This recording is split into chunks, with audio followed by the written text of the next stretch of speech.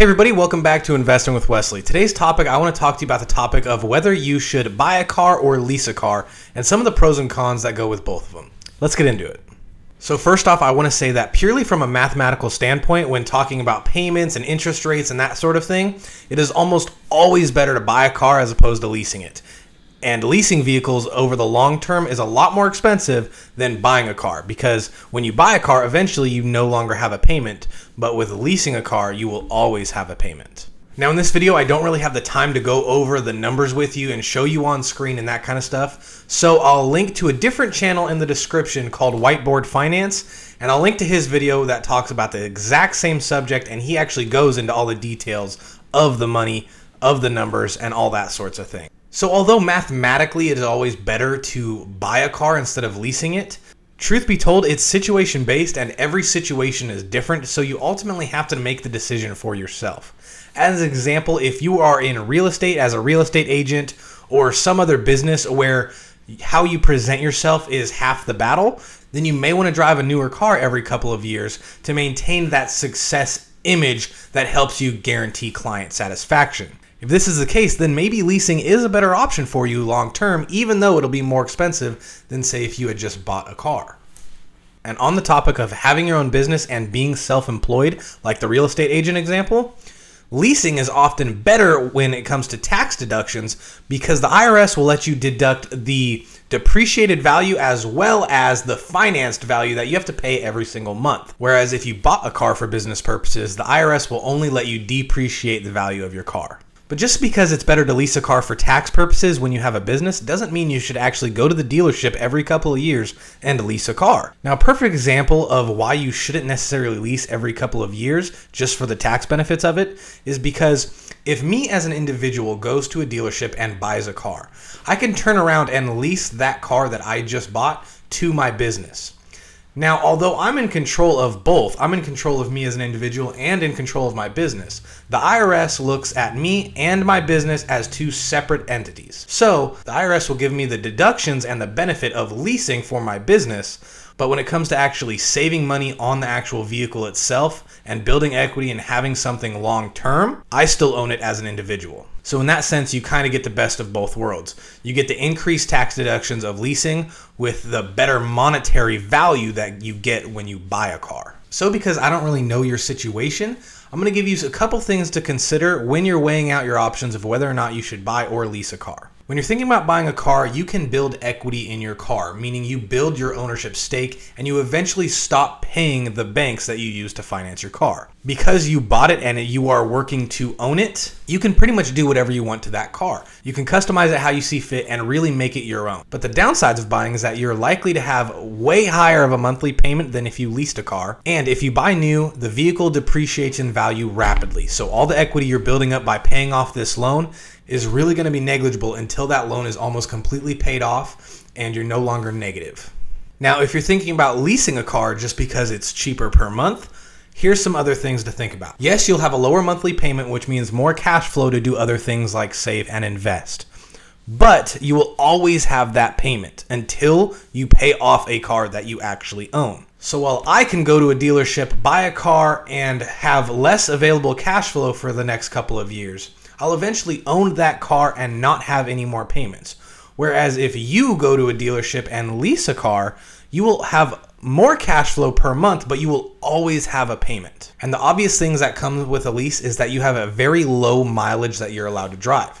On average, a lease contract approves you driving 10,000 miles per year. So if you want to go on a road trip, or if you live a couple hours away from friends or family, then you really have to consider whether or not it's worth leasing because all those miles you're going to tack onto your car. Not only that, but because you're basically renting this car for an extended period of time, you really can't do too much to the car. You can't customize it and really make it your own without voiding the contract and the warranties. But on the plus side, as I mentioned before, if you are in a position where you have to have a new car every couple of years just to maintain some sort of status symbol, then leasing a car would be a plus for you because it gives you the opportunity to do that as opposed to buying a new car every couple of years, then paying the sales tax on it and paying the higher monthly payments. Now, finally, I want to give you some negotiation tips or just things you should know when you're going to the dealership. Now, when it comes to going to the actual dealership to buy a new car, I almost never recommend people actually buying a brand new car because it depreciates in value so rapidly. Instead, I recommend people buying a certified used car or a car that someone previously leased and has since returned, because most of the depreciated value has already been taken from it, so you're already getting it at a little bit of a discount. And if it's only a couple years old, like say 3 years old, chances are it still has pretty low miles on it, so you can get a good amount of longevity out of that vehicle. When it comes to having a down payment for that vehicle though, you should really only put as much down as you're comfortable with, just to make your payments as affordable as possible. Obviously, you're buying this car, so any amount of down payment you put on it builds equity and lowers your monthly payment. But you also have to consider the future value of money. If you put a $2,000 down payment on this car, then you just lost $2,000, or better yet, gained $2,000 in vehicle equity. Whereas if you invested that $2,000 and just financed the total value of the car, yes, you're paying even more per month, but the future value of that $2,000 that you invested will be a lot more than the equity you receive in that vehicle. And lastly is the most obvious that everyone sees in commercials, movies, and here on YouTube. Don't be afraid of negotiating the value. Yes, it's a lease return, and yes, it's got some miles and it's used, and the sticker price might even be a fair price.